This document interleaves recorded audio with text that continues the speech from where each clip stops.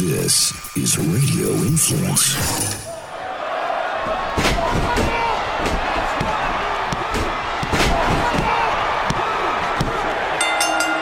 You are sitting ringside with David Penzer on Radio Influence.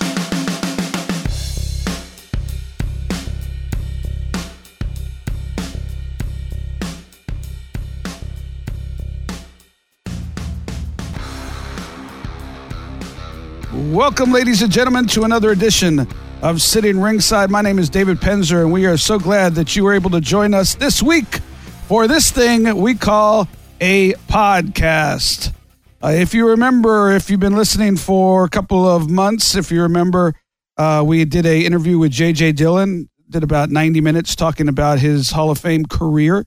And JJ at the time had promised, I had a whole bunch of questions about his days as an executive for WWF/WWE, and then moving in 96 or 97, I believe, we'll find out from JJ, to WCW during the height of the Monday Night Wars, and a lot of stuff that I remember, don't remember, wasn't there obviously for the WWF stuff, but a lot to ask him about, a lot of big angles and things that went down, and certainly remember the WCW stuff. So he had promised to come back, and so we're going to have him back, and we're going to talk exclusively pretty much about his time as an executive between 1989 and 2001, and his memories of some of the biggest angles, some of the ups and the downs of both the WWF and, of course, WCW. So we're going to have him on in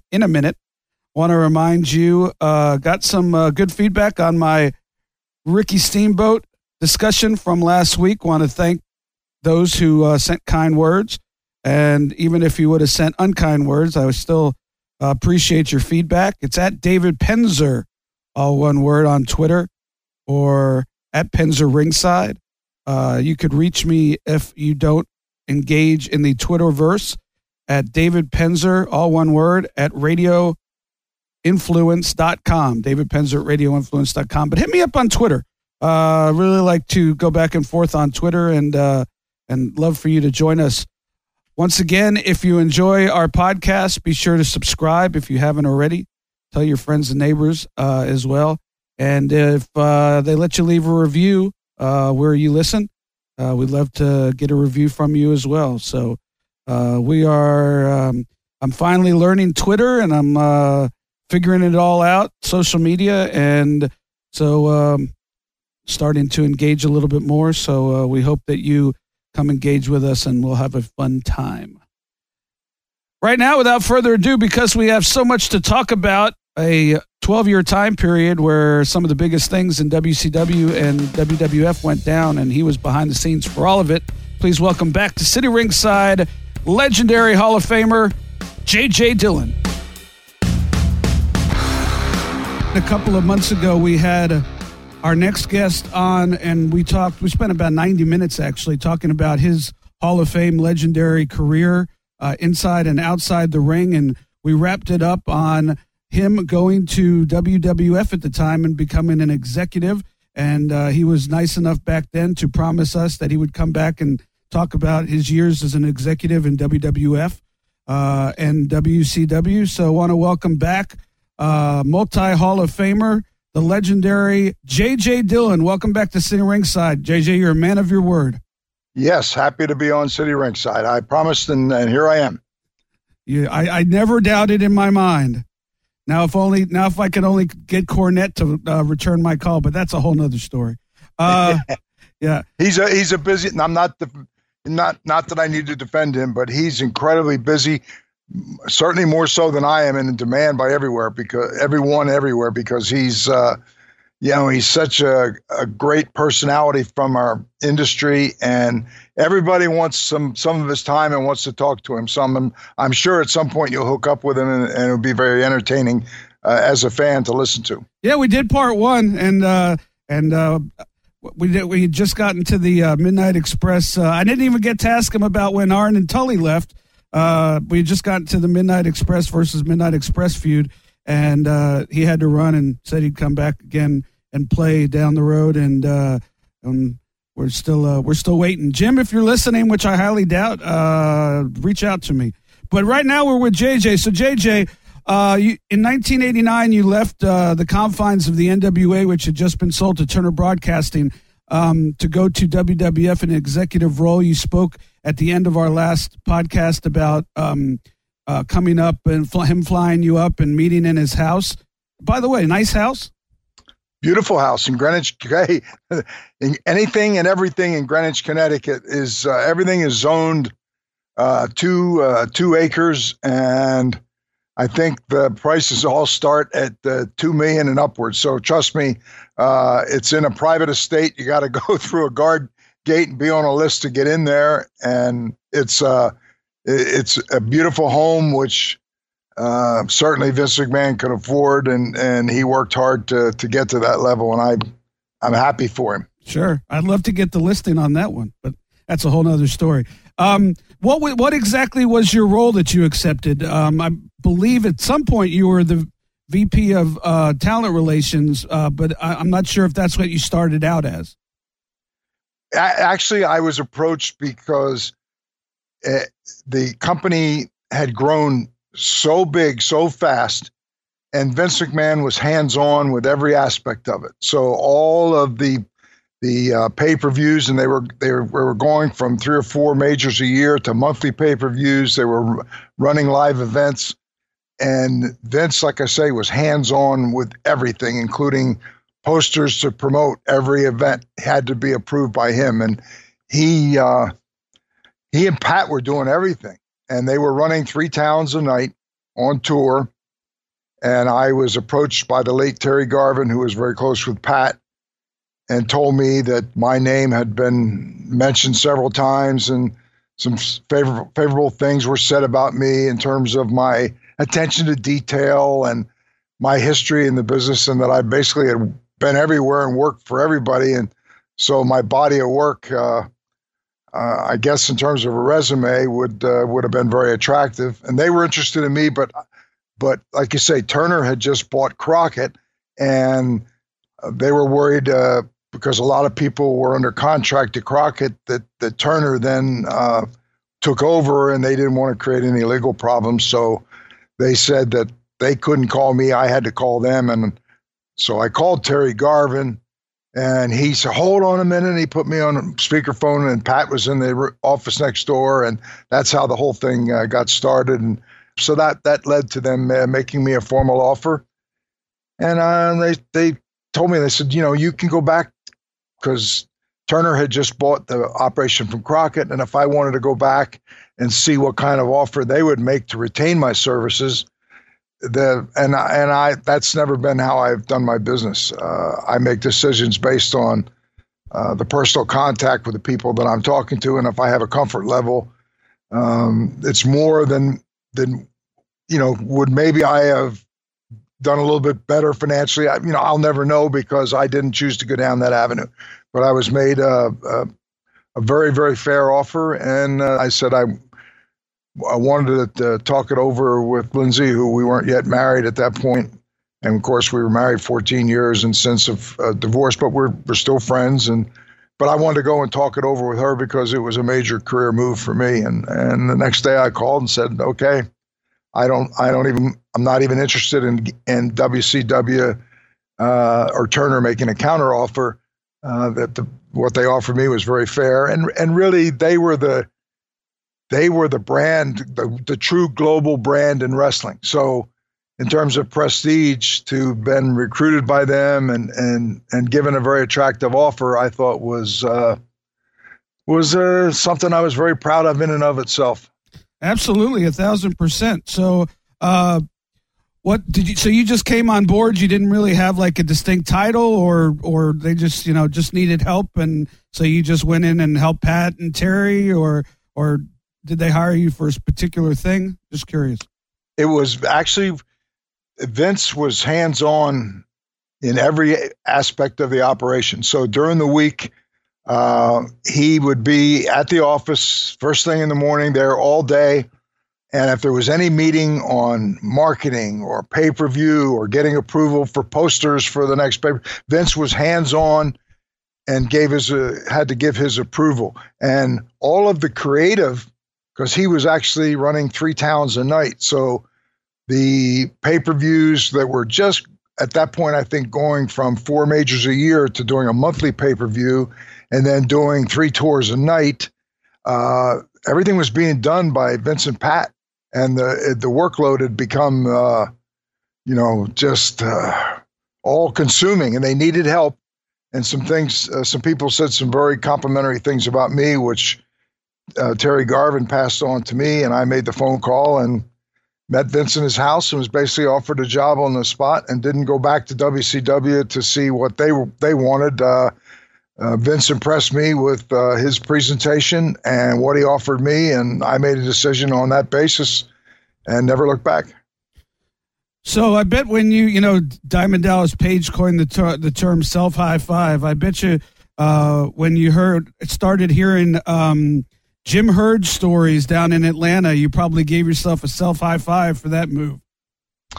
Well, yeah, and I never have been one to look over my shoulder. And I met Jim Herd one time that he came in, and the Turner people were excited about him coming on board because they were a broadcast company. Right. And Herd had worked for Sam Muchnick in St. Louis and had some television experience with Sam Muchnick in St. Louis, and therefore being with Sam had exposure to the wrestling side of television. So the people at Turner were thrilled that, oh, well, here's one of our people that's a television guy but has some wrestling knowledge too. So, and of course, when I met him, I realized that, there were a lot of people in the wrestling business that had devoted their lives just to wrestling, and television was always an important part of promoting live events, pay-per-views, and the product in general. And, Jim Herd just was basically, in terms of the wrestling business, really a novice. And You're being kind. I'm being kind, yes. And my philosophy is always that if I don't have something really complimentary to say, I usually don't have anything to say. And so that, like you say, that's complimentary, and I'm speaking from the heart. And as I reflect back career-wise, I think it was a good decision on my part to move on. So this is what I went back and did. And like you said, Vince made the final decision, whether it was creative or a poster or no matter what it was. But so what I did is I wrote down some of the more historical things that happened during your tenure that people remember that had that changed the business. And I'm just going to bring up a topic, and you could tell me, what your involvement was, if any, and if not, what your thoughts were at the time, because you lived it. You got to live it in an inner sanctum of only, maybe half a dozen people at the most. So I just love to get your thoughts on it. The first one being 1990 WrestleMania 5, the move. Hogan had been the world champion, obviously, since they went when they went a competition against all the other territories, and they made a move to the Ultimate Warrior, and they changed the title at WrestleMania. Just curious what your involvement was that, if any, and what your thoughts were at the time. The formula for the WWF/WWE was that Vince was the final say, and rightfully so, because he basically owned the company, and he had a lot of confidence in Pat Patterson's input. And I have publicly said many times, and will repeat it here, that one of the most brilliant minds that I have ever been around, 50, 60 years around the wrestling business, one of the most brilliant minds and an in-ring talent too. There was a main eventer, with Ray Stevens and Bockwinkel, both in San Francisco and also in Minneapolis. And I'm talking about Pat Patterson. Absolutely. He had a brilliant, brilliant mind for the business. And he understood Vince but everything was done creatively at Vince's home on the weekends. So we would be in the office all week, suit and tie, and on the weekends, on Saturday and Sunday, we would be at Vince's home in Greenwich, casual clothes. We in the warm weather, we would work outside. He had a pool with a covered veranda with a bank of phones. So I really got to watch not so much Shane, but certainly Stephanie grow up from a young girl splashing in the pool with her girlfriends as she became a young woman. And because we did a lot of our work outside. And then in the wintertime, when the weather got cold, we would actually work in Vince's formal dining room. And so I spent a lot of time with Vince and a lot of time with Pat.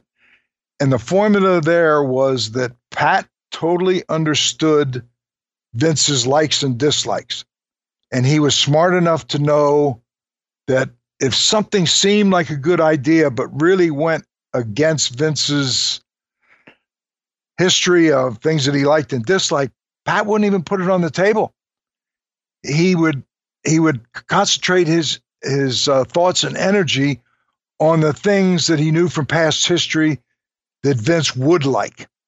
And I learned a lot just from watching that dynamic. Sure. And Pat really deserves so much credit for the success of the WWF/WWE. And the formula there was, we would have these huge ledgers that we would book the TVs from, book the live events from. Vince would approve the main event and always usually at least the second match, sometimes the third match for a major town. And then we had a talent roster that we would keep track of who was working how many nights and make sure that we spread it around. And Pat and I would balance out the rest of the cards, which then automatically got Vince's approval because he was focused on the main events. But it was a formula that really worked well because Pat understood Vince, knew what he liked. And I learned a lot from Pat Patterson. And as I've said, to me, and I've worked around some of the truly great minds. Eddie Graham, I always looked at as my mentor. Certainly being around Dusty Rhodes, being around Bill Watts, that were really products of Eddie Graham, that he molded their careers. And a lot of that, if you connect the dots back, I think connect to Dory Funk Sr.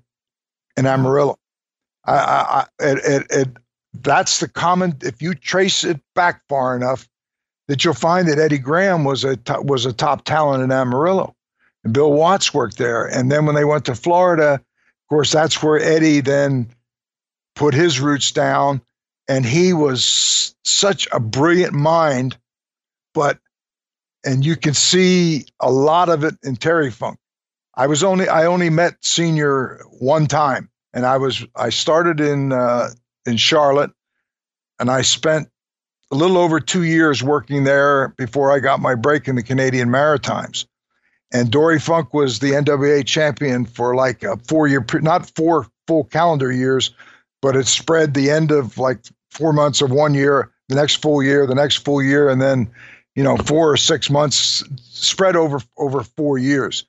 He was a great champion because when you looked at Dory Funk Jr., when he walked in the door, he didn't necessarily light up a room. And if anything, people would look at him and say, I think I could maybe beat him. And that is a quality that is really necessary for a successful world champion. Somebody that has the credibility, has the ability to be on the road and away from home so often, to be able to go out with Jack Briscoe and have 60-minute matches all over the place. And I sat through several of them, and you would think, as long as you've been in the business, as much as you've seen, you actually sat there and enjoyed it and learned from the experience. And the answer is, absolutely yes. That I'd be on earlier. I would go out and I would go to the top of the bleachers after the lights went out, and I would sit there for the introductions and watch the entire 60 minutes and be in awe of the ability of both men. As it just, Dory was the champion, and for a while, Jack Briscoe was the challenger. And the last 5 minutes would always be, at the end of the match, it would be, if they only had a minute or two, Jack would be the world champion.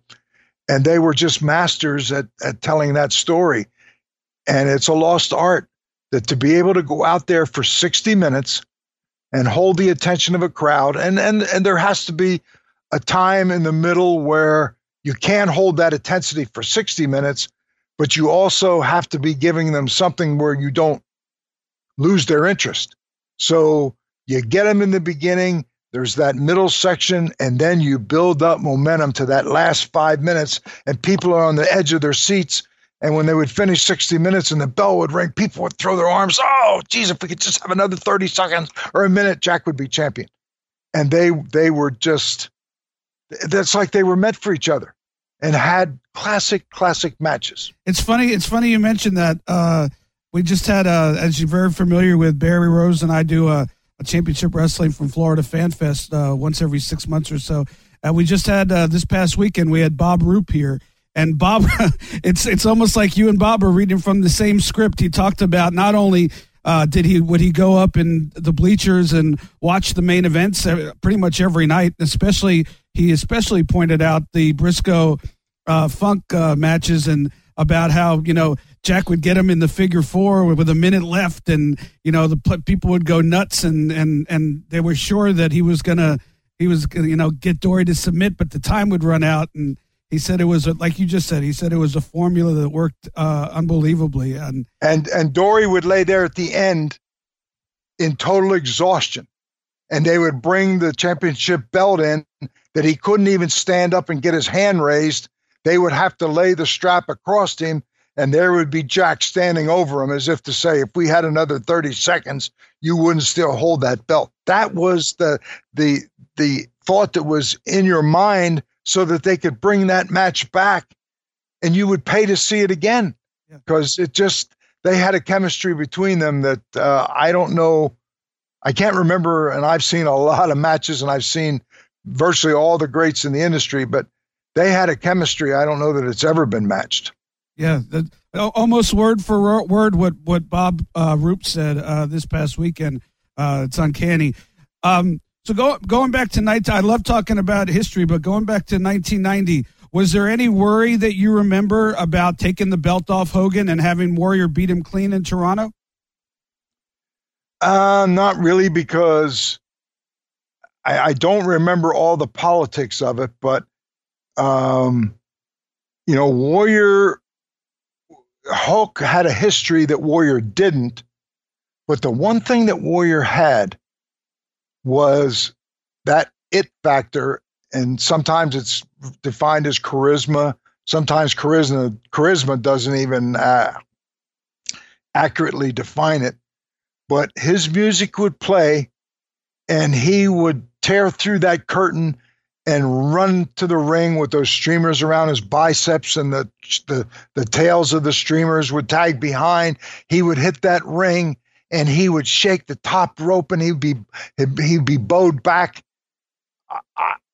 I don't know that I ever saw anybody that could electrify a crowd like he could. And it wasn't like when the bell rang, he lost it all. I mean, he didn't have the innate wrestling foundation that a lot of other guys did, but he had that something extra that few other people had. And that's why he was, he was so successful. And Hulk was kind of a safety net that Vince could always go back to. But at some point you had to try to look beyond Hulk and see who out there could be the next one to be anointed. And, I think Warrior came probably as close as anybody to being that person. It's funny, JJ, totally off topic, but we don't have a strict layout here.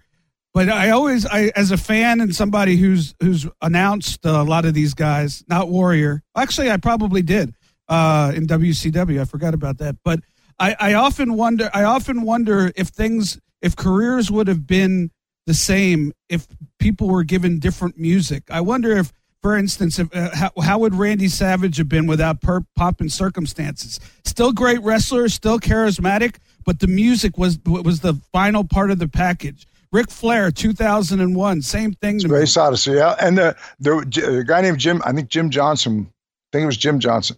He wrote a lot of original music that was then, I think, copyrighted by the promotion then to be the theme music for a lot of guys. And it's amazing how it's like, and the Bushwhackers was a great example.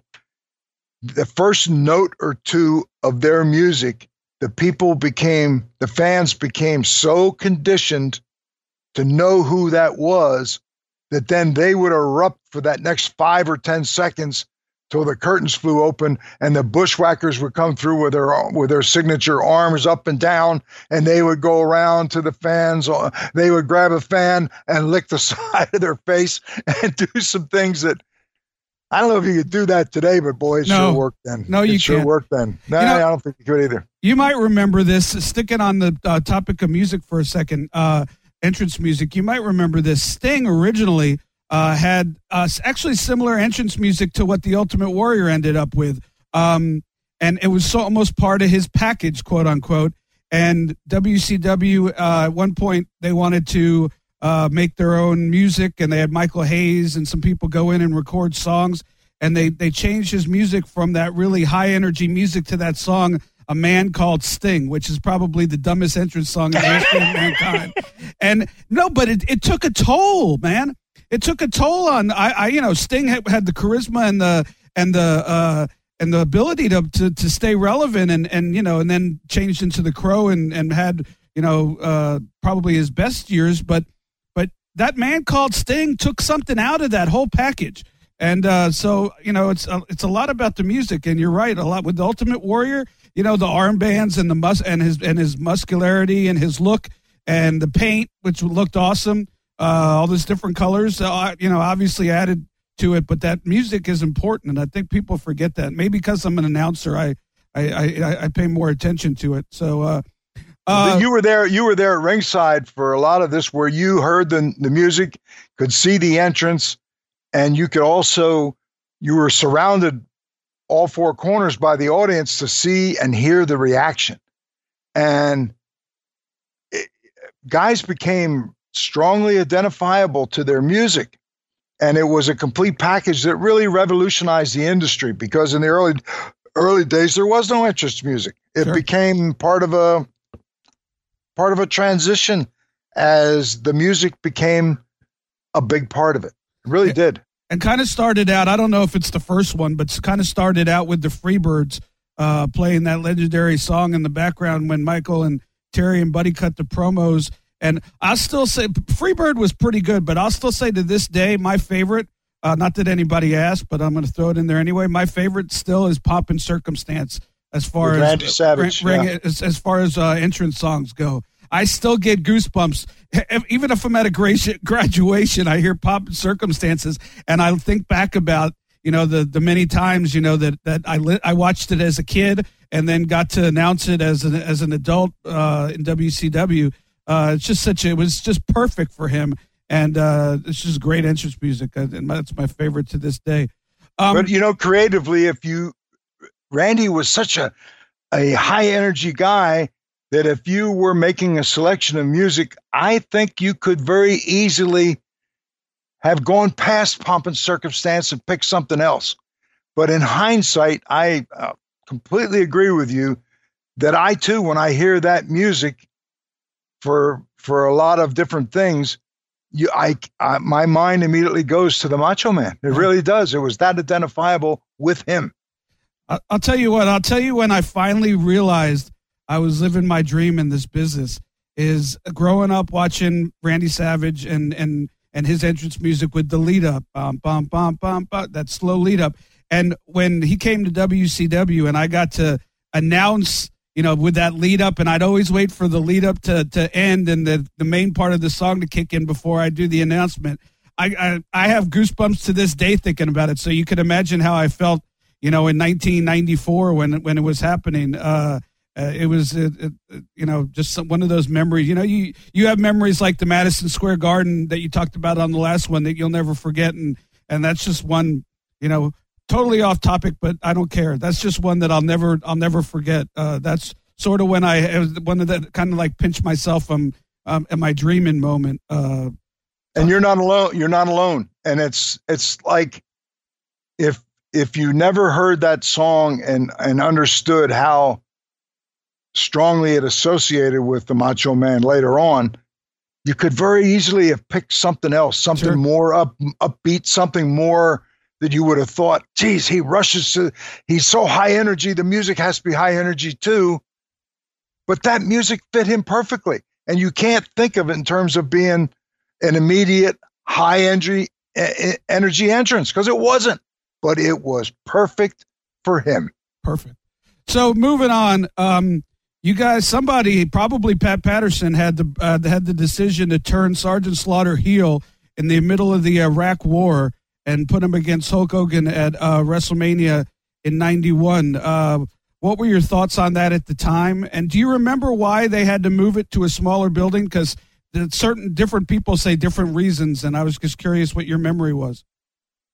Well, this is Bob Remus. Sergeant Slaughter was one of the great performers in the history of our business. And sometimes we in this industry have a tendency to try to mirror the real political environment at that particular time, because we think that then we're basically in the shadow of real life, and that's going to make whatever you're doing more significant, because it's like another chapter of what's going on in real life.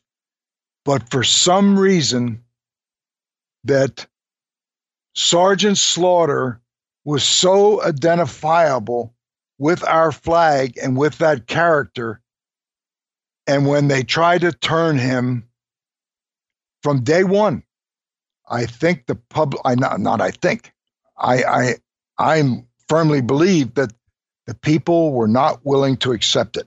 And no matter how terrible some of the things he did, or stepping on the flag, or some of the other things, no, as somebody else, maybe that would have had impact. Slaughter was so identifiable with being a hero to our country that it never bore fruit like everybody that was on the creative side really assumed that it would. It just didn't happen. Sometimes shock value is good, and sometimes shock value turns on you. But they even brought in the Iron Sheik, who was from Iraq, to align with Slaughter, and that didn't work either, quite frankly. Nope. Do you remember why they moved? It was supposed to be at an outdoor stadium in L.A., and they moved it into like a 12,000 seat indoor arena. There's some people who say they did that because it wasn't drawing, and it wasn't going to draw in a big building. And then there's others who swear that regardless, even if you would have sold out, that the amount of security you would have need to hire on WWE's dime was going to make it something that was untenable. Do you remember if it could have been both reasons, but do you remember why they moved it? You've been around the business long enough. I think you could answer that question. When you just think about it. You know the answer without asking me. The worst thing that you would want was something that you were so invested in and had to follow through. And if you could see by the immediate response to interest in tickets, it would have been promotionally suicide, and suicide to the people to have gone in a huge outdoor arena that ended up empty.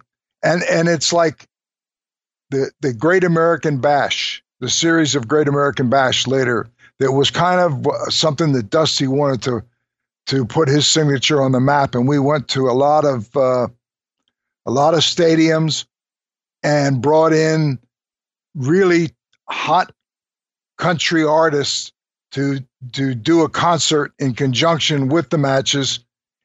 And if you were brutally honest about it, it never had the success that was envisioned and that we all hoped it would have. It was respectable, but it wasn't what we originally had hoped it would be. That's because the fans are the ones that are the ultimate judge and jury. They buy the tickets. Sure.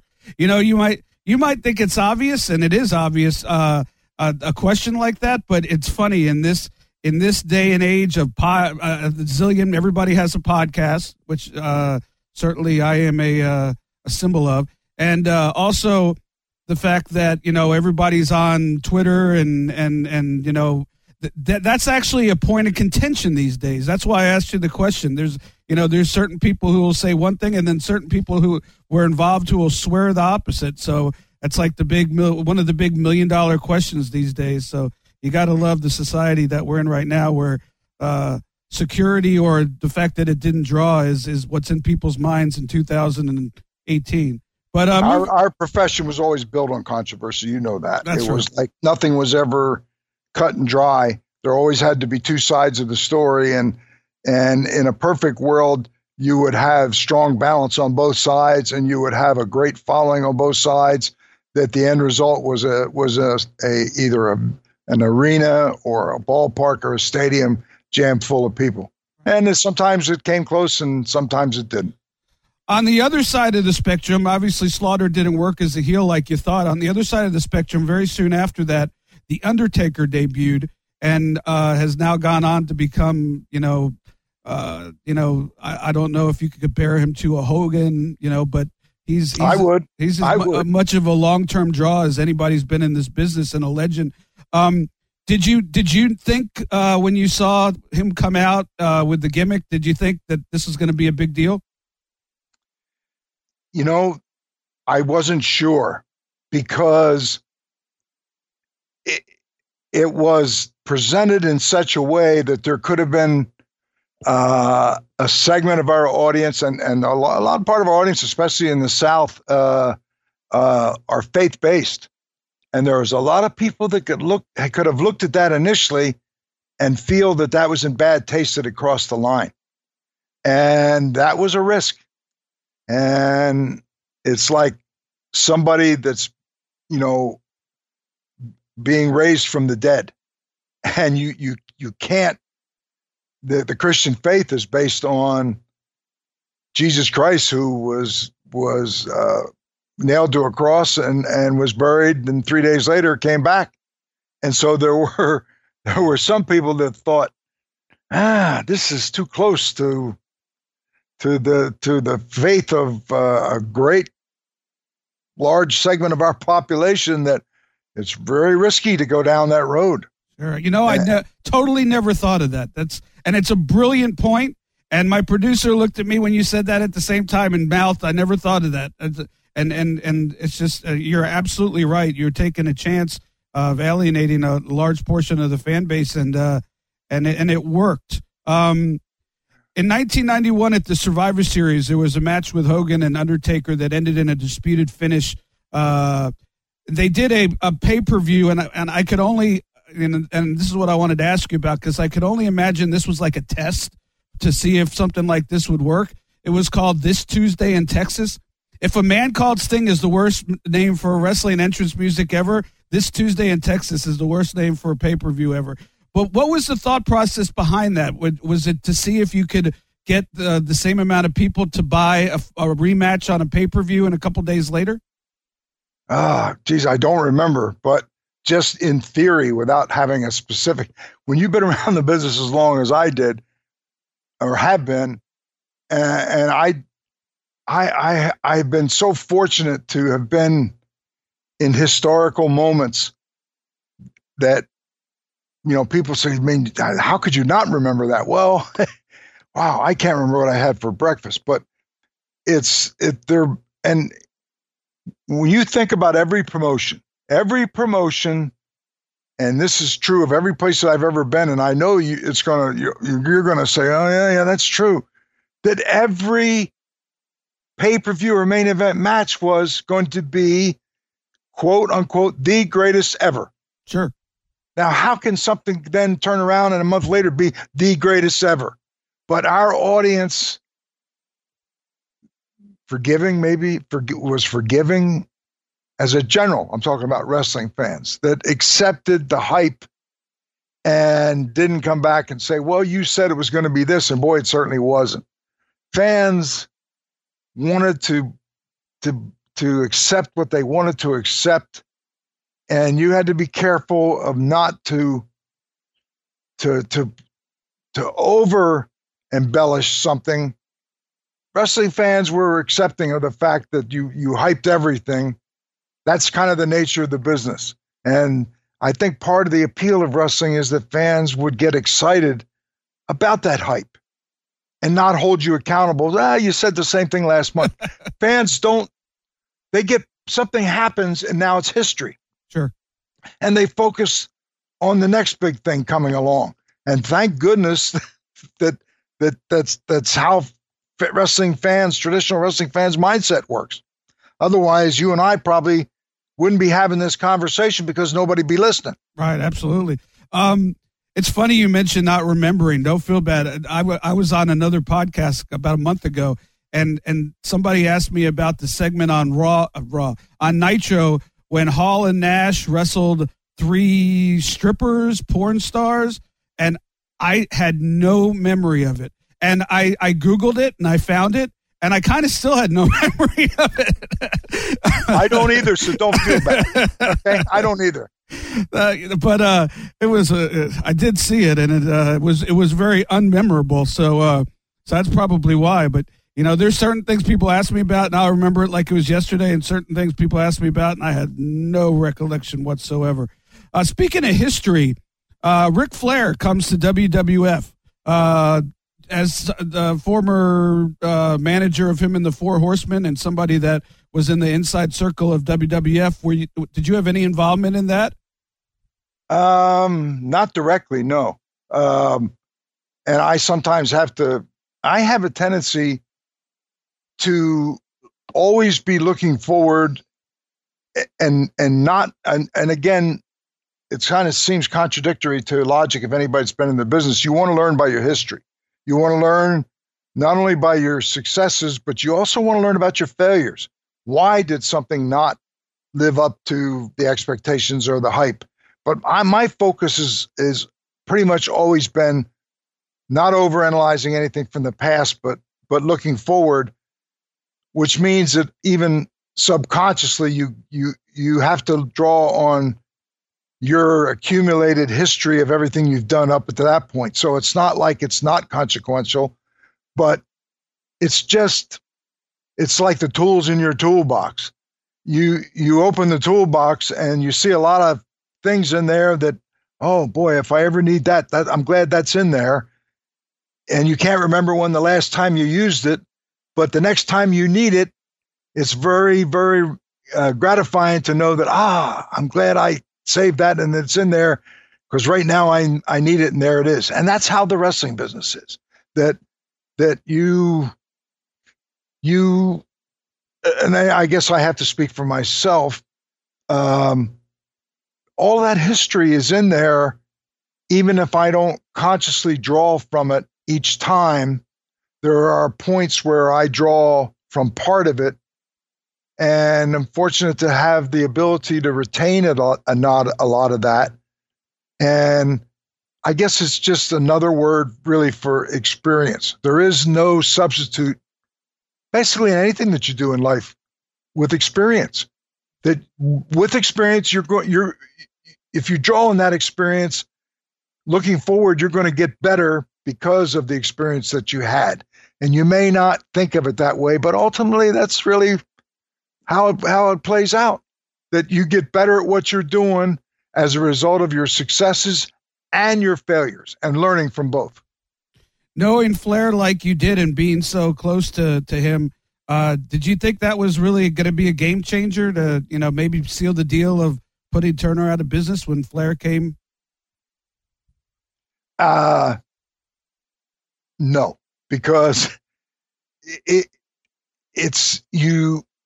If you do something with a thought in mind that you're going to have a negative impact on the other guy and put him out of business, if you're spending time in that thought process, you're not doing yourself justice. In other words, there's only so many hours in the day and so much information that you can absorb and make decisions from. Is prior experience important? Yes. But it's something that's kind of there and it's in your memory bank.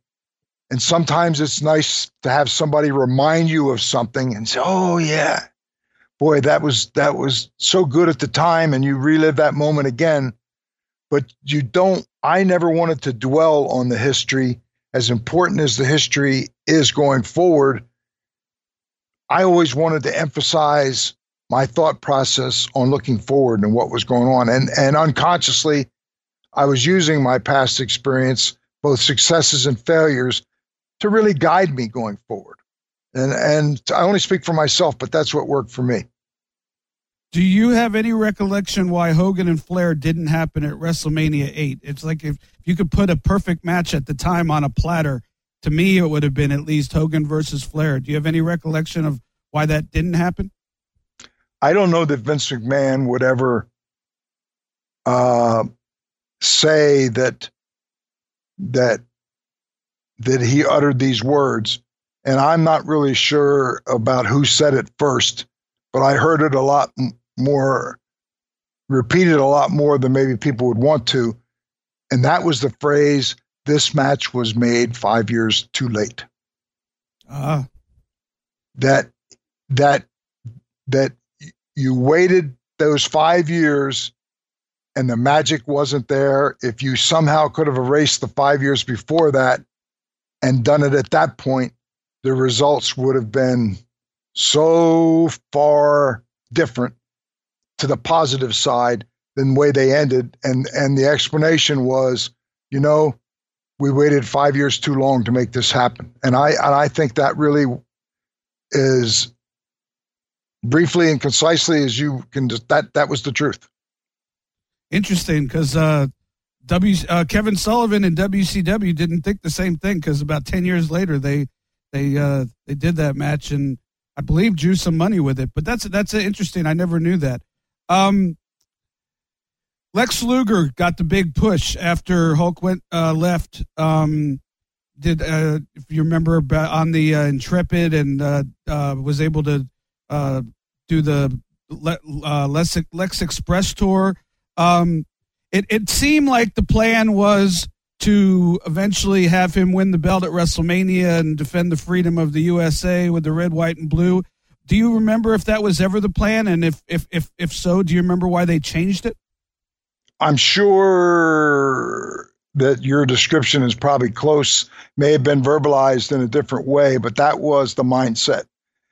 And I will go back to a comment that I've made earlier, that the greatest creative plans, when they succeed, are something to smile and stick your chest out and kind of like give that little nod about, yeah, I was a part of the creative process that thought this was a great idea and got behind and pushed it. None of us want to look at something that, let's see, how's a play? Something that was mildly successful. We don't want to say that it fell flat in his face, but it certainly wasn't what we envisioned that it would be. And I think I would just find different ways to keep repeating myself, and I think you know exactly what I'm talking about. No, I get it. And in a couple of one, I'm going to ask one question. Then after that, we're going to talk about a couple of things that happened that were hugely successful and changed the actual business. But and watch your watch. Don't wear me out, because my thought process as the day wanes on slows down, and I don't want the fans to be disappointed and think that I don't have high energy.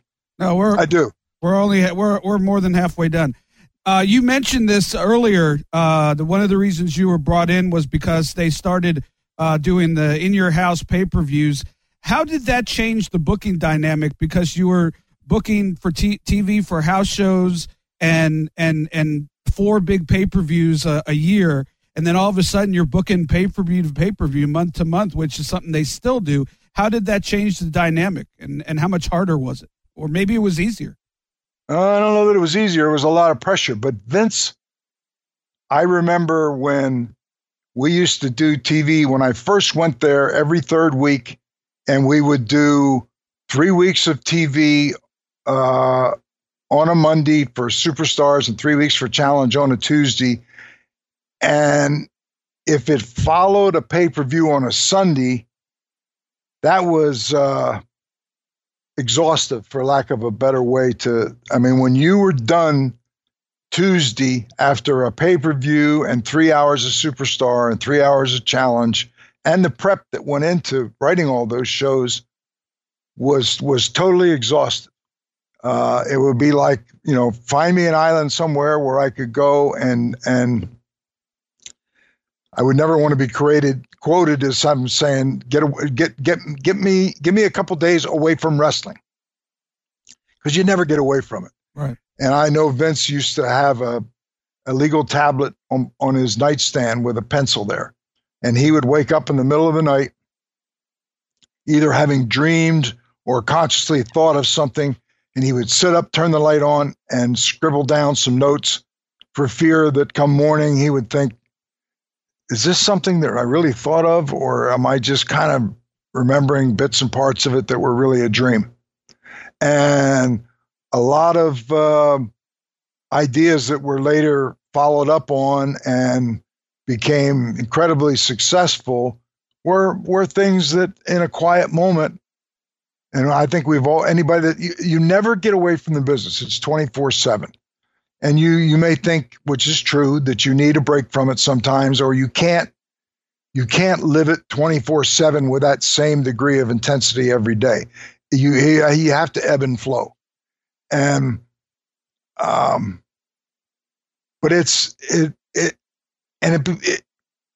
becomes your life.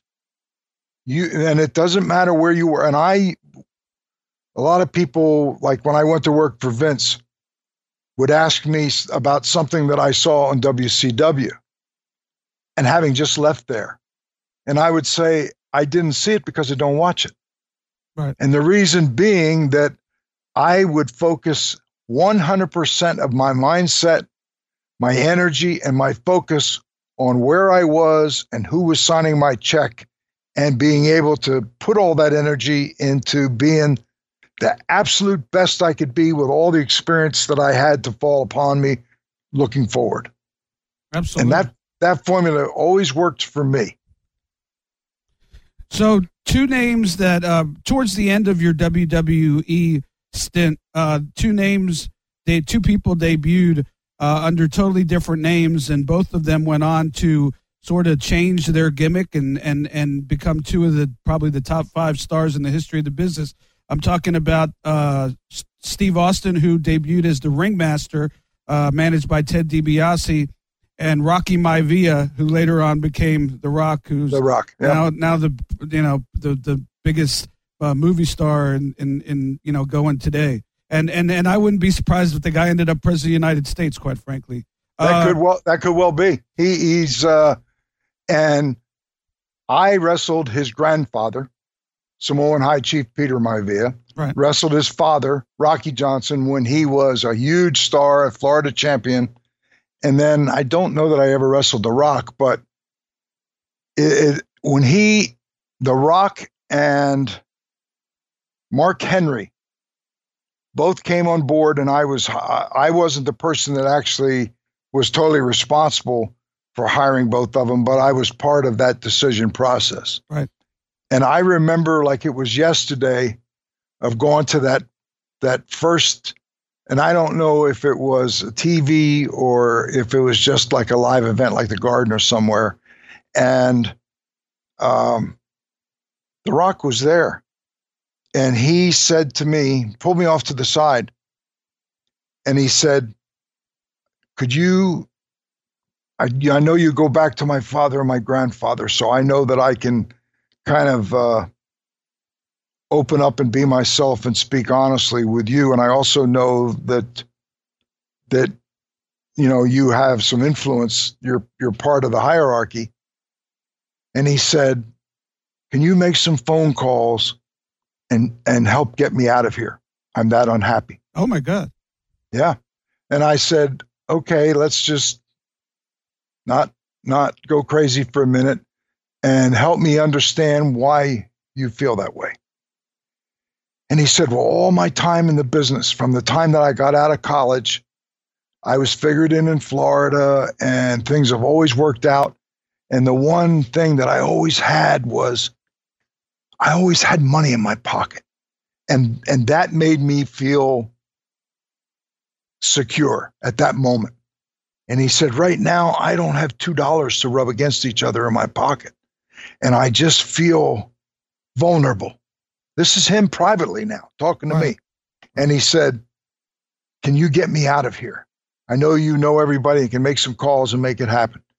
I said, okay, I'm glad that you feel good about being able to open up and talk honestly with me, because yes, I do go back to your grandfather, your father, and I have experienced virtually everything that you're experiencing right now.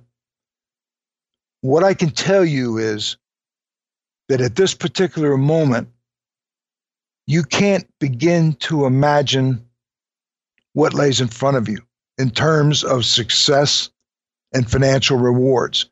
And for you to have a momentary moment where it hasn't happened yet, you know it's been talked about, and because you don't have $2 in your pocket, this is your lowest low. Give me 5 minutes. Put it on hold. I'll see you here in 5 minutes. I came back in 5 minutes. I said, give me your hand. And I took a wad of maybe $300, $500. I don't remember what the exact. And I said, now close your hand around that. Now put your hand in your pocket. Tell me you feel a little different. And he started to smile and he said, yeah, I don't have to worry about how I'm going to pay for my room or my car payment. And he said, that's why you are where you are in this business, because you've experienced all this yourself. I don't have to explain it to you. You've lived it yourself, and you understand better than anybody else that's here what my mindset was. And in that moment, just putting some cash in his hand and in his pocket changed his whole mental attitude. And he was okay. And that bought some time for him to see the road to success start to unfold in front of him. And he then was on the upswing a couple years later. And I had a couple photos taken that I'm looking at up here on my wall. I have one with Hulk. I have one with Rock. I have one with Flair. I have one with Danny Hodge. I have one with the late Bruno Sammartino. I have one with Harley Race. I have one with The Undertaker. I have one with Stone Cold Steve Austin. These are all guys that I intersected with, that I had a picture taken behind, made it into an 8x10, how then personalized and signed it to me, and had it professionally framed. And these are my memories that just, anytime that I look back, I never have any moments where I look back at my career and don't have feel-good moments. But man, looking at that every day makes me realize how fortunate I have been, how lucky I have been that so many good things happened to me in my career. And it's because I love this business. Nobody has worked harder than me. A lot of people have a lot more ability than I have, but nobody wanted it more than I did or worked harder than I did. And those moments early on, and when I brought it was 2 years till I got that picture with The Rock, and we were down in Miami when the weekend we were inducted into Hall of Fame, and asked him to sign that picture, and he pulled me off privately. And he put that picture down and put his hands on his cheeks, his fists. And he stared at that picture for what seemed like minutes before he signed it. And he said, do you remember when this picture was taken? And he reminded me of that conversation and how I probably could have talked for an hour to try and rationalize why he shouldn't feel the way he did, but had been around the business long enough that I cut right to the chase to knew that he had no money in his pocket. And that's why he felt bad at that moment. And all I needed was 5 minutes to get somewhere and get a pocket full of cash and come back and put it in his hand and completely change his mindset. That's an amazing story. And you talk about changing history. If you'd have made that call and maybe got him a gig in WCW for $50,000 a year, The Rock may never have happened. So that's amazing. And something else, I don't know if you know, but the name of his production company is called $7 Productions, because and he tells people the reason that he named it that is because at his lowest, when he first got in the wrestling business, he had $7 in his pocket, and he'll never forget how he felt. So that all kind of comes full circle, and really, really cool story. I'm so glad that you shared that. And to think how history could have been changed. And I don't like to think that was a crossroad that had I not reacted in the way that I did, that it would have changed history, because he's got so much talent that even if it hadn't happened at that moment, it eventually would have happened, because the guy, just like you say, he's the biggest box office movie attraction as well as being a superstar. Hulk was the first one to make that transition into movies, and that's not to slight Hulk in any way, but nobody became a box office movie star like The Rock. Oh yeah. And it's because he was the right size. He wasn't too tall, too short. He was multi-ethnic. All the things that when you sit back and look at it and say, why is this guy so successful? These are all parts of the ingredients, and because he is who he is. Sure. And I heard a story. It's been more than a year. I don't know how long it's been, where every time I've ever been around Rock, he's never changed. Success has not consumed him. He understands his history. And I heard a story in Florida where, it's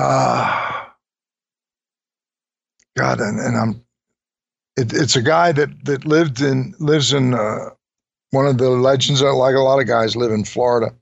And the guy, Rock pulled up in a pickup truck, got out of the pickup truck, and whoever it was, he says, how you like my new truck? And he looked at it and he said, and this is somebody who was, paid his dues, was part of our history. And I feel bad that the name, because that would really help to complete the whole story. But looked at that truck and he said, God, that truck is beautiful. So you really think so? You really like it? Yeah, who wouldn't like it? He said, hold your hand out. And Rock took the keys and dropped the keys in his palm, closed his hand, and said, it's yours. Yeah, I think he's done that with a lot of guys. Yes. Paying it forward. Yep.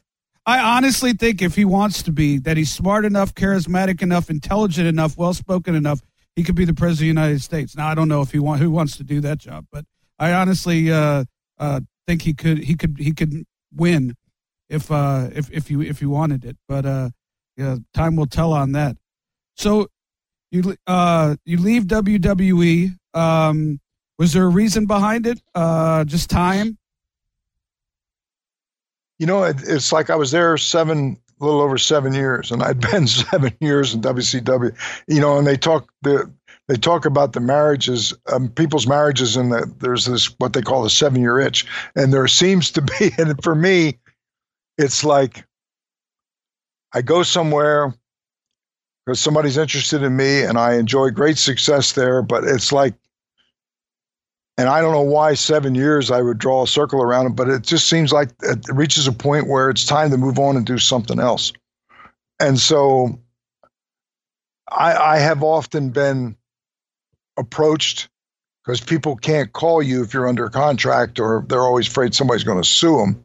Right. But, just like when I went to work for Vince the first time, it was,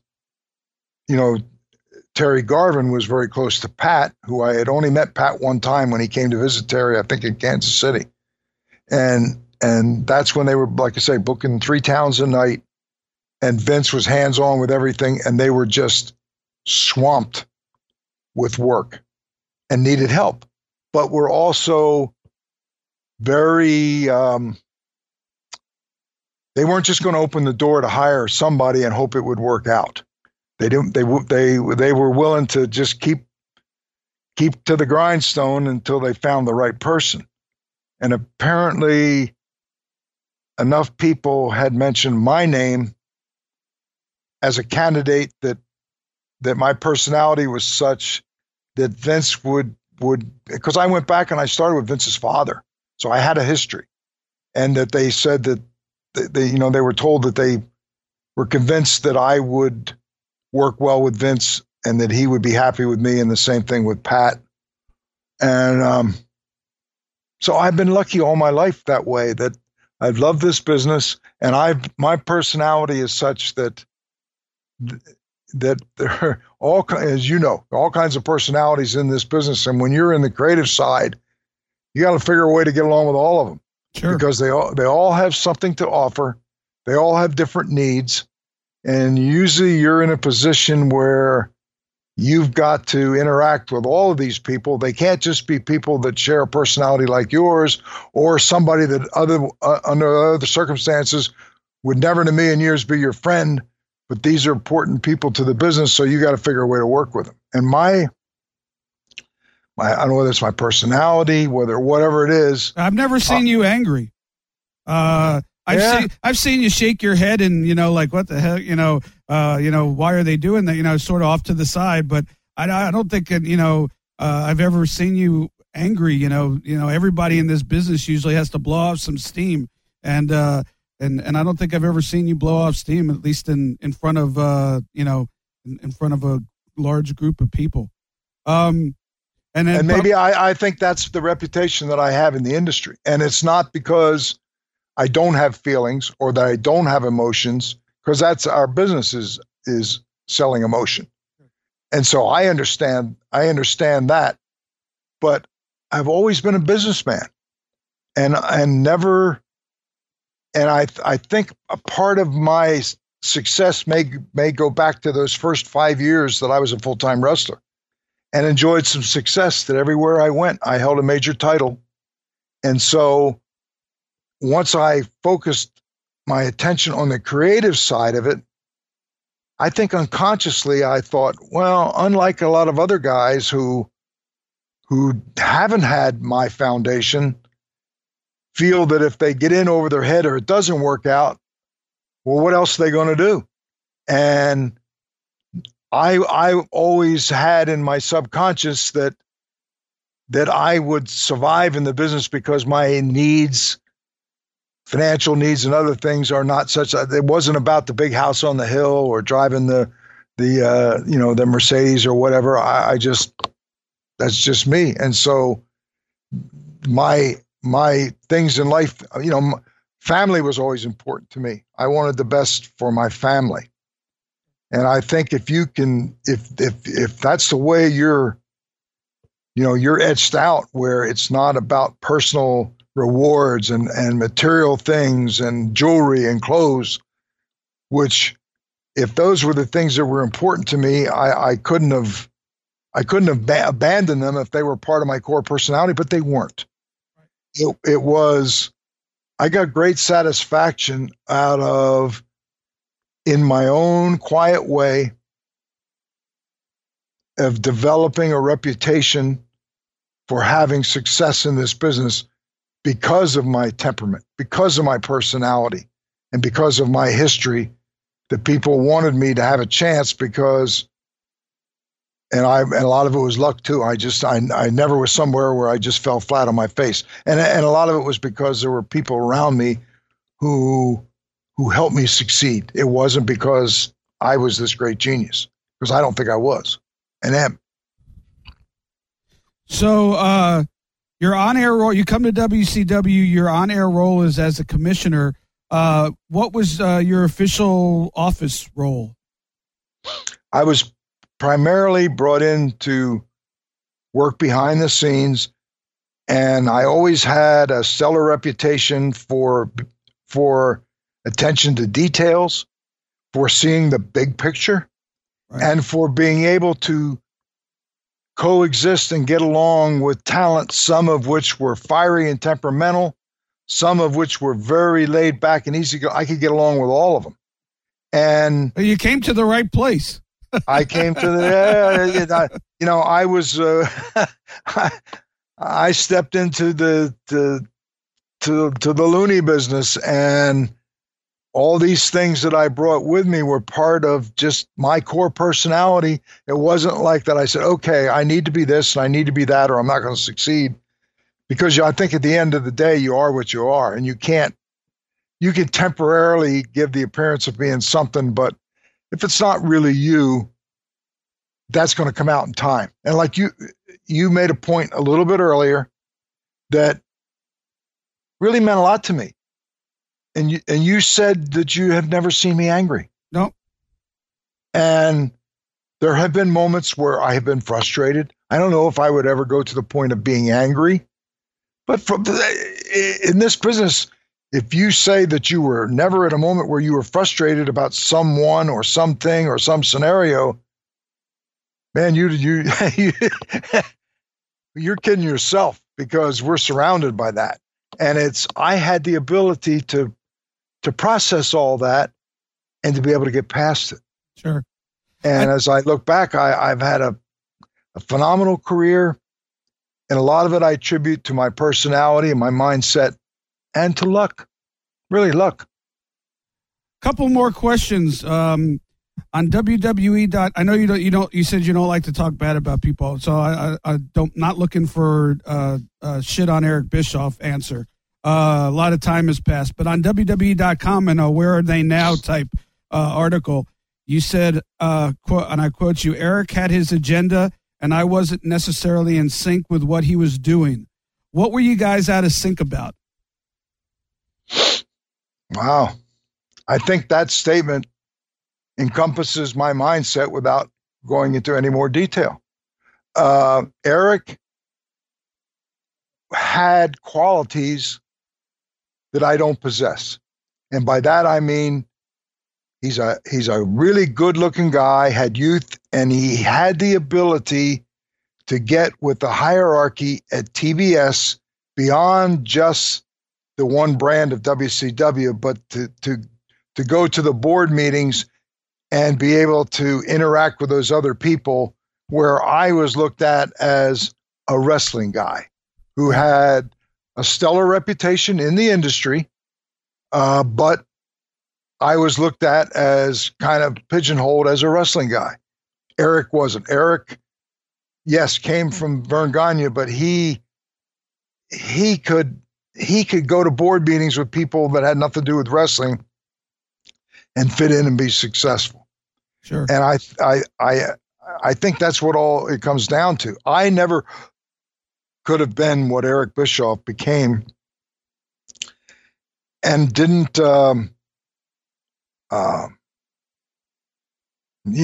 wasn't critical of. I was never jealous of people around me that had success, especially in this business, because there were people who had qualities and personalities and possessed certain characteristics that I didn't. And some of those characteristics were important of them moving up the pecking order. And Eric was a perfect fit into the TBS hierarchy. It almost sounds. Go ahead. I'm sorry. I didn't mean to. No, I never would have achieved what he did, because he had those qualities and I didn't. I was and always will be and was a wrestling guy. He was more than that. It sounds like what you're saying, and it makes total sense, is he was everything that Jim Herd, they thought Jim Herd was going to be, but it didn't work out that way. Yes, I think that says it very well. And there were times where I had frustrations with Eric, because even unconsciously, if I thought he fast-tracked to success in the wrestling business where I had paid my dues forever. But it wasn't with any animosity that I looked at him that way. That was just probably in private moments, that's how I thought of this situation. And I never looked at people who had success and moved up the ladder and being either critical or jealous or in envy of those people.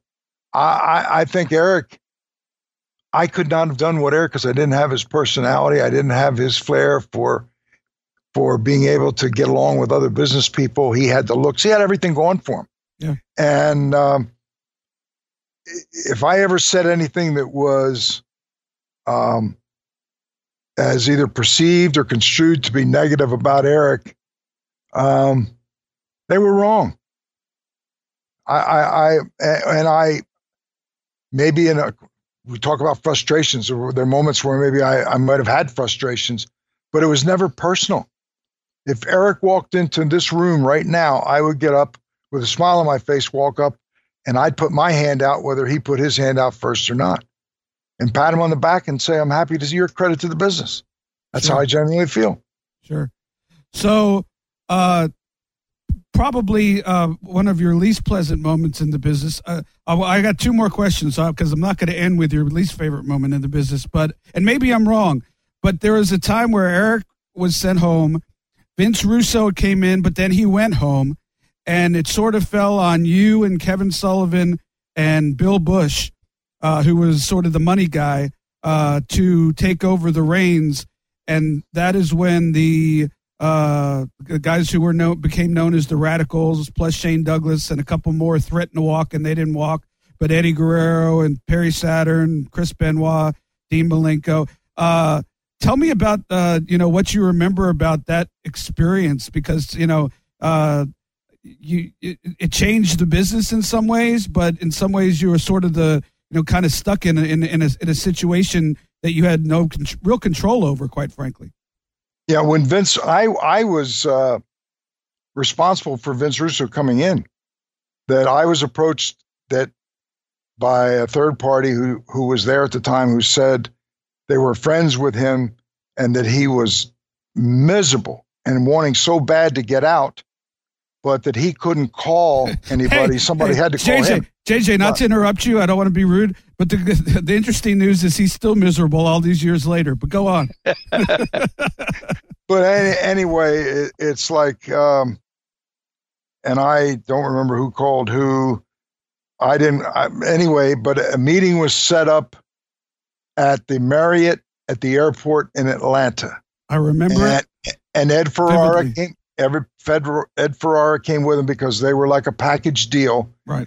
And it was intended to be a kayfabe meeting that we hoped wouldn't get out, that if we didn't come to satisfactory terms, that no one would know the meeting ever took place and he could stay where he was and hope that things took a turn for the better. And so the meeting took place, and Bill Bush, I was kind of a go-between, and Bill Bush was there, and everything went up until that they were going to talk about their money deal. I excused myself from the room because that was a discussion between Vince and Ed and Bill Bush that was beyond the scope of what my responsibilities were. And I never, felt that anybody should not get the best deal that they can possibly get. And of course, I was happy that they came to terms, whatever they were. To this day, I don't even know exactly what they were. But we came on board, and where it took a turn not for the better was once Vince was there and I was so totally behind him, my philosophy on how television in the wrestling business should be structured, and Kevin and Sullivan and I were in lockstep with each other. And Vince was on a whole nother planet of what he thought the television, because I looked at I guess old school from the point that you needed television to drive live events and pay-per-views because that's where your money was. Right. And that's where we kind of got off on a bad. And the problem was I was instrumental in bringing him in. I'm sure he had a big money deal. And then at that point, he had a contract where they were paying him so much that for Bill Bush to put him on the sidelines and Bischoff on the sidelines, in hindsight, was, though it seemed like something that had to be done at that moment, it was not a very long-term solution because somebody higher up the food chain was going to look at how much those checks were going to those guys each week and figuring, what are we paying them for if we don't have them in the mainstream doing something? So that's how it kind of played out.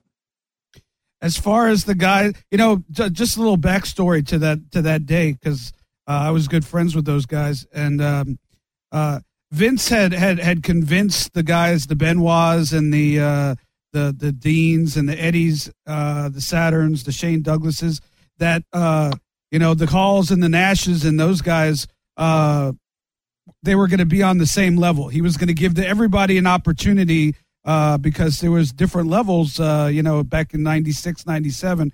And, you had sort of the cruiserweights. Those are the guys we're talking about. And then you had the Halls, the Nashes, the Hulks, the Stings, the Lugers. And so when Vince went away, those guys all didn't trust that they were going to get their opportunity, even though Chris Benoit had the world heavyweight title in his suitcase. So did you was it just at that point you just decided, look, if you're not happy, go? Behind the scenes politics has always been a part of our business. It just seemed in hindsight at that particular period was much more intense. Plus the big difference was in prior experience, I had always worked like with the Crockett family or where they were, their roots were the wrestling business. And suddenly I was in an environment where that didn't exist.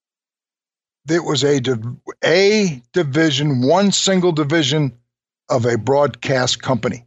And so there were ears further up the chain that could be influenced by smart people who knew what stories to tell, that I'd never had to deal with that before. And I was confident that if given time, that Kevin Sullivan and I had enough experience and enough success and enough track record that we would have been all right. We'd have done okay.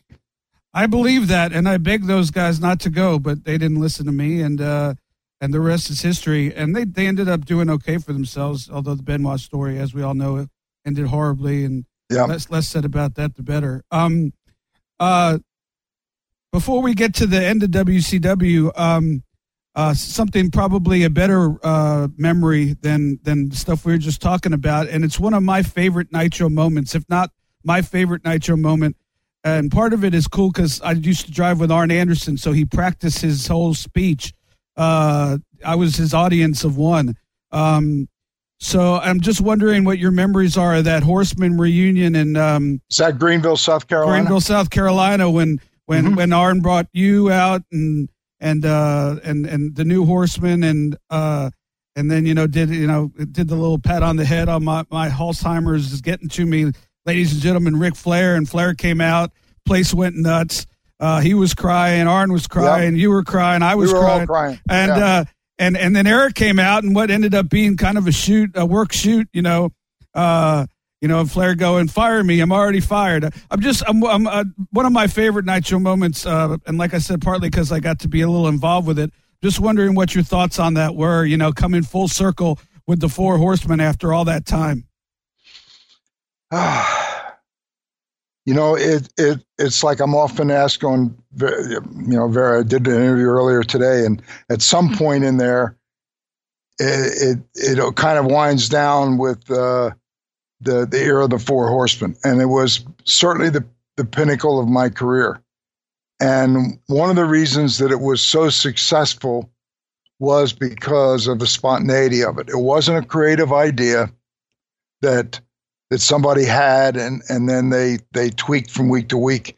It was a real life situation of people who were legitimately successful in this business that had common interests, enjoyed being around each other. And a lot of times you get away from the arena, the thought is, well, God, I'm around them more in my family. The last thing I wanted was be around them. And we enjoyed a camaraderie that even when we had days off around the holiday, somebody would have a get together. We'd all get together, and then another night it would be somebody else. And then and I can't think of another time in my whole career where the dynamics were such that we genuinely enjoyed not only great success that's maybe unparalleled in the business. I mean, other people have used that statement, but we genuinely enjoyed being around each other. And I think that was part of why we were so successful, because we did have that feeling of camaraderie with each other. So as I look back, that was, I had success all throughout my career at different levels at different times. But what a way to end it. And I'm looking at a picture, two pictures right in front of me. One was a cover of the magazine, Pro Wrestling Illustrated, that has all of us with Barry, everybody with a championship belt over their shoulder, and I'm sitting in the front holding up the four-finger symbol of excellence. And another is there was a private shoot that they did that they were going to make posters from, and why it never went beyond that, I don't know. But it was a set, and we all had tuxedos. They were all told to rent tuxedos. And it was Arn and Tully and Rick and Luger and myself. And there's bodies laying on the ground. There's a table with a guy, looks like he's the table turned on a round table with a white cloth on it, laying off to its side. And there's a knife stuck in the table. And there's food all over the floor. And there's a chandelier. And next to the chandelier is a pair of legs hanging down wearing white wrestling boots. It's the most bizarre picture that I think I've ever seen. And I've got this look of, they took a bunch of pictures, and I've got this look of expression as if, wow. And Flair's he wasn't the person in front. The foremost front person was actually Arn with Tully next to him and Luger's behind him. And every time I look at that picture, I smile and I see something. It's signed by everybody, professionally framed. And I look at that picture. And if there was ever a picture that just described that moment of my career and the joy that I felt, that would be it. And I don't know that there's any more. I don't think it was ever made into, I know it wasn't ever made into a poster. And I have the original, and the original was on Frances Crockett's wall in her office. And when Crockett closed down that office, I asked Frances if I could have that picture, and she gave it to me and said, I want you to have it. And it's the only one. I've never seen it anywhere else. And it just describes that moment, the look on Arn's face, the smile on Luger's face, Rick being Rick standing behind, and Tully standing there holding the lapels of his tuxedo. If you ever come here and see that picture, you'll understand. It just captured a moment that was, a great time in my career. Yeah. Well, I didn't get to be around you in the heyday, but I got to experience a little Horseman in WCW, and that reunion to me was an awesome moment, and I also got to experience a little bit of what you probably experienced back in the heyday, a very little sleep when I was driving with Rick and Arn. But we were both younger then, and we could probably both handle it. Hey, JJ, last time we let you go, I had a whole nother list of these questions to ask you about your behind-the-scenes executive roles, and I'm so glad that you were able to come back and answer them. Some of the stories are things I don't know that have ever been told. Some stories that I heard tonight, I don't know have ever been told before. So you know what we need to do? We need to commit to coming back with a volume 3 where we can sit down and you could keep those notes and thoughts, And at another time when my mind is fresh and I think we could do another round that I think I'm hopeful that the fans will want to indulge us and sit with us and listen to the stories. Well, you've seen so much, from the, 60s and 70s all the way to the, to the Monday Night Wars and everything in between. Basically a walking encyclopedia. If only you didn't mind if only you didn't mind talking bad about people. No, I'm kidding. I'm joking. That's not your way of doing things, and I know that. But yeah, definitely a trilogy it will be. So you just let me know when your mind is fresh, and I'll go back to the drawing board and I'll find a whole bunch more stuff that I could pick your brain about, because I could pick your brain for 6 hours easy and still have another 2 pages of questions.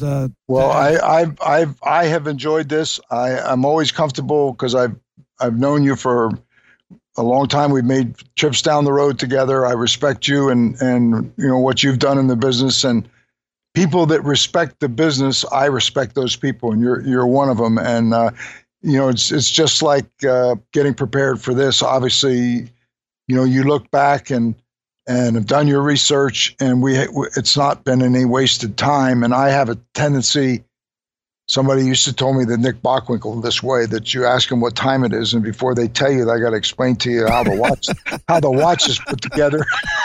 And I have a bad habit of doing that. I get a question and I go off on a tangent, but I've enjoyed this conversation, and I would love to get together and continue it. I don't want the people to say, "Oh my God, doesn't he ever shut up?" But No, and thank you for the kind words, and we will be seeing each other, I believe, based on the advertising, in a couple of months in Chicago at that StarCast event. So I'm looking forward to seeing you then, and you never know, maybe we could do something live there. Yeah, that would be great. Yeah, because the who's who of the industry are going to be there, and it's like a podcast convention, and then it's grown from that, and I'm looking forward to that. It'd be great to get together. And thank you for this episode. Like I say, you've done your research. And you lived a lot of it. So you're not talking in theory. You've experienced a lot of it, and then you've done a lot of research on other things where you weren't personally involved. And hopefully your audience has hung with us and enjoyed this conversation, and we'll get together and continue it. Thank you, sir. From the bottom of my heart, I appreciate it, and looking forward to seeing you and doing this again down the road. Thank you. Want to thank J.J. Dillon for the insight into his executive career working behind the scenes, and a lot of great stuff in there. Love the rock story. I don't know that that's ever been told before. If so, I've never heard it. Great story, and he's a modest guy, but definitely could have changed history. He easily could have picked up the phone and made a phone call to get him to go somewhere else, and or Japan, but like he said, Dwayne Johnson had the ability to become a star no matter what the circumstance was. Interesting also to hear his frank thoughts on what went wrong with turning Sergeant Slaughter, and also why Flair Hogan didn't happen at WrestleMania 8. I wonder if Vince McMahon ever regretted thinking that it was 5 years too late, because many years later, they were still drawing money for a different company. But we thank him, and looking forward to doing a part 3 down the road. Maybe we'll open it up for you guys to be able to ask questions via social media. We talked about it at the beginning of the show. If you haven't already, hit me up on Twitter at David Penzer or at Penzer Ringside. Hit me up at both. I do most of my stuff through my David Penzer account. But for show goings on, you could also catch us at Penzer Ringside. Hit us up on Twitter. Love to communicate with you. Like I said earlier, I'm just getting to learn social media, and while there's a lot of negative things about social media that we won't get into, that I stay away from, the positive thing is it lets you interact with people who you don't know, who might be fans or might follow you, or just people that like the podcast, or Even if you can't stand the podcast, subscribe. Be sure to subscribe first, and then you can tell me what's wrong with it. But we thank you for all your input all the time. If you ever have any questions about my days in WCW, XWF, TNA, or anything else I've done, always happy to answer questions as well. So great informative discussion with JJ Dillon. Great stories, and that's what we strive to do in the coming weeks. This summer, we're going to be talking to Ted DiBiase. We're going to be talking to Steve Kern, one of the best storytellers out there. And I heard him tell some stories this weekend at an event that were just, tears coming down your eyes. So we're hoping to get him on real soon. Also going to talk to SoCal Val in the month of July. I believe hers is an interesting story and hasn't been told enough. So all that and so much more. Still working on getting Eric Bischoff. He probably, after he does 4-hour podcasts of his own, is hesitant to come on other podcasts, but we're working to get him and love to have him on to talk WCW. If not, I will be hosting the Death of WCW panel at StarCast. So I'm looking forward to that, and looking forward to seeing a lot of old friends and making some connections to get interviews from some of the stars, some of the guys I haven't seen before. It's amazing how those Legends of Wrestling events turned into, getting Ricky the Dragon Steamboat on, getting Lex Luger on, getting Ted DiBiase on, and so many others. So, hey, folks, until next time, thank you for listening. My name is David Penzer. I'm still sitting ringside. Take care. Follow David Penzer on Twitter at David Penzer. Also, make sure to follow the show on Twitter at Penzer Ringside. You've been sitting ringside with David Penzer on Radio Influence. This is A Dark to Light with Frank and Bean's Quick Fix on Radio Influence. Going back to Jeff Sessions for a second, I know that there's a lot of people who don't trust him, and from the get-go, there's been just as many people saying to get rid of Sessions as there have been people say to trust him. All I'll say is that the fact that he has been so to himself and quiet has given me the most reason to trust that he's doing something, and his silence has actually been the biggest thing that has given me confidence in what might be coming. Let me tell you, I'm so thankful that you said that because it's lost on a lot of people. And I think it's a lot of the reason why is because of this spin that we get from like the mainstream, even supposedly conservative media. You know, I'm sorry to say, Sean Hannity is one of the biggest offenders of this. Attacking Sessions for not doing anything, for sitting on his hands. You're absolutely right. This guy runs a leak-proof Justice Department.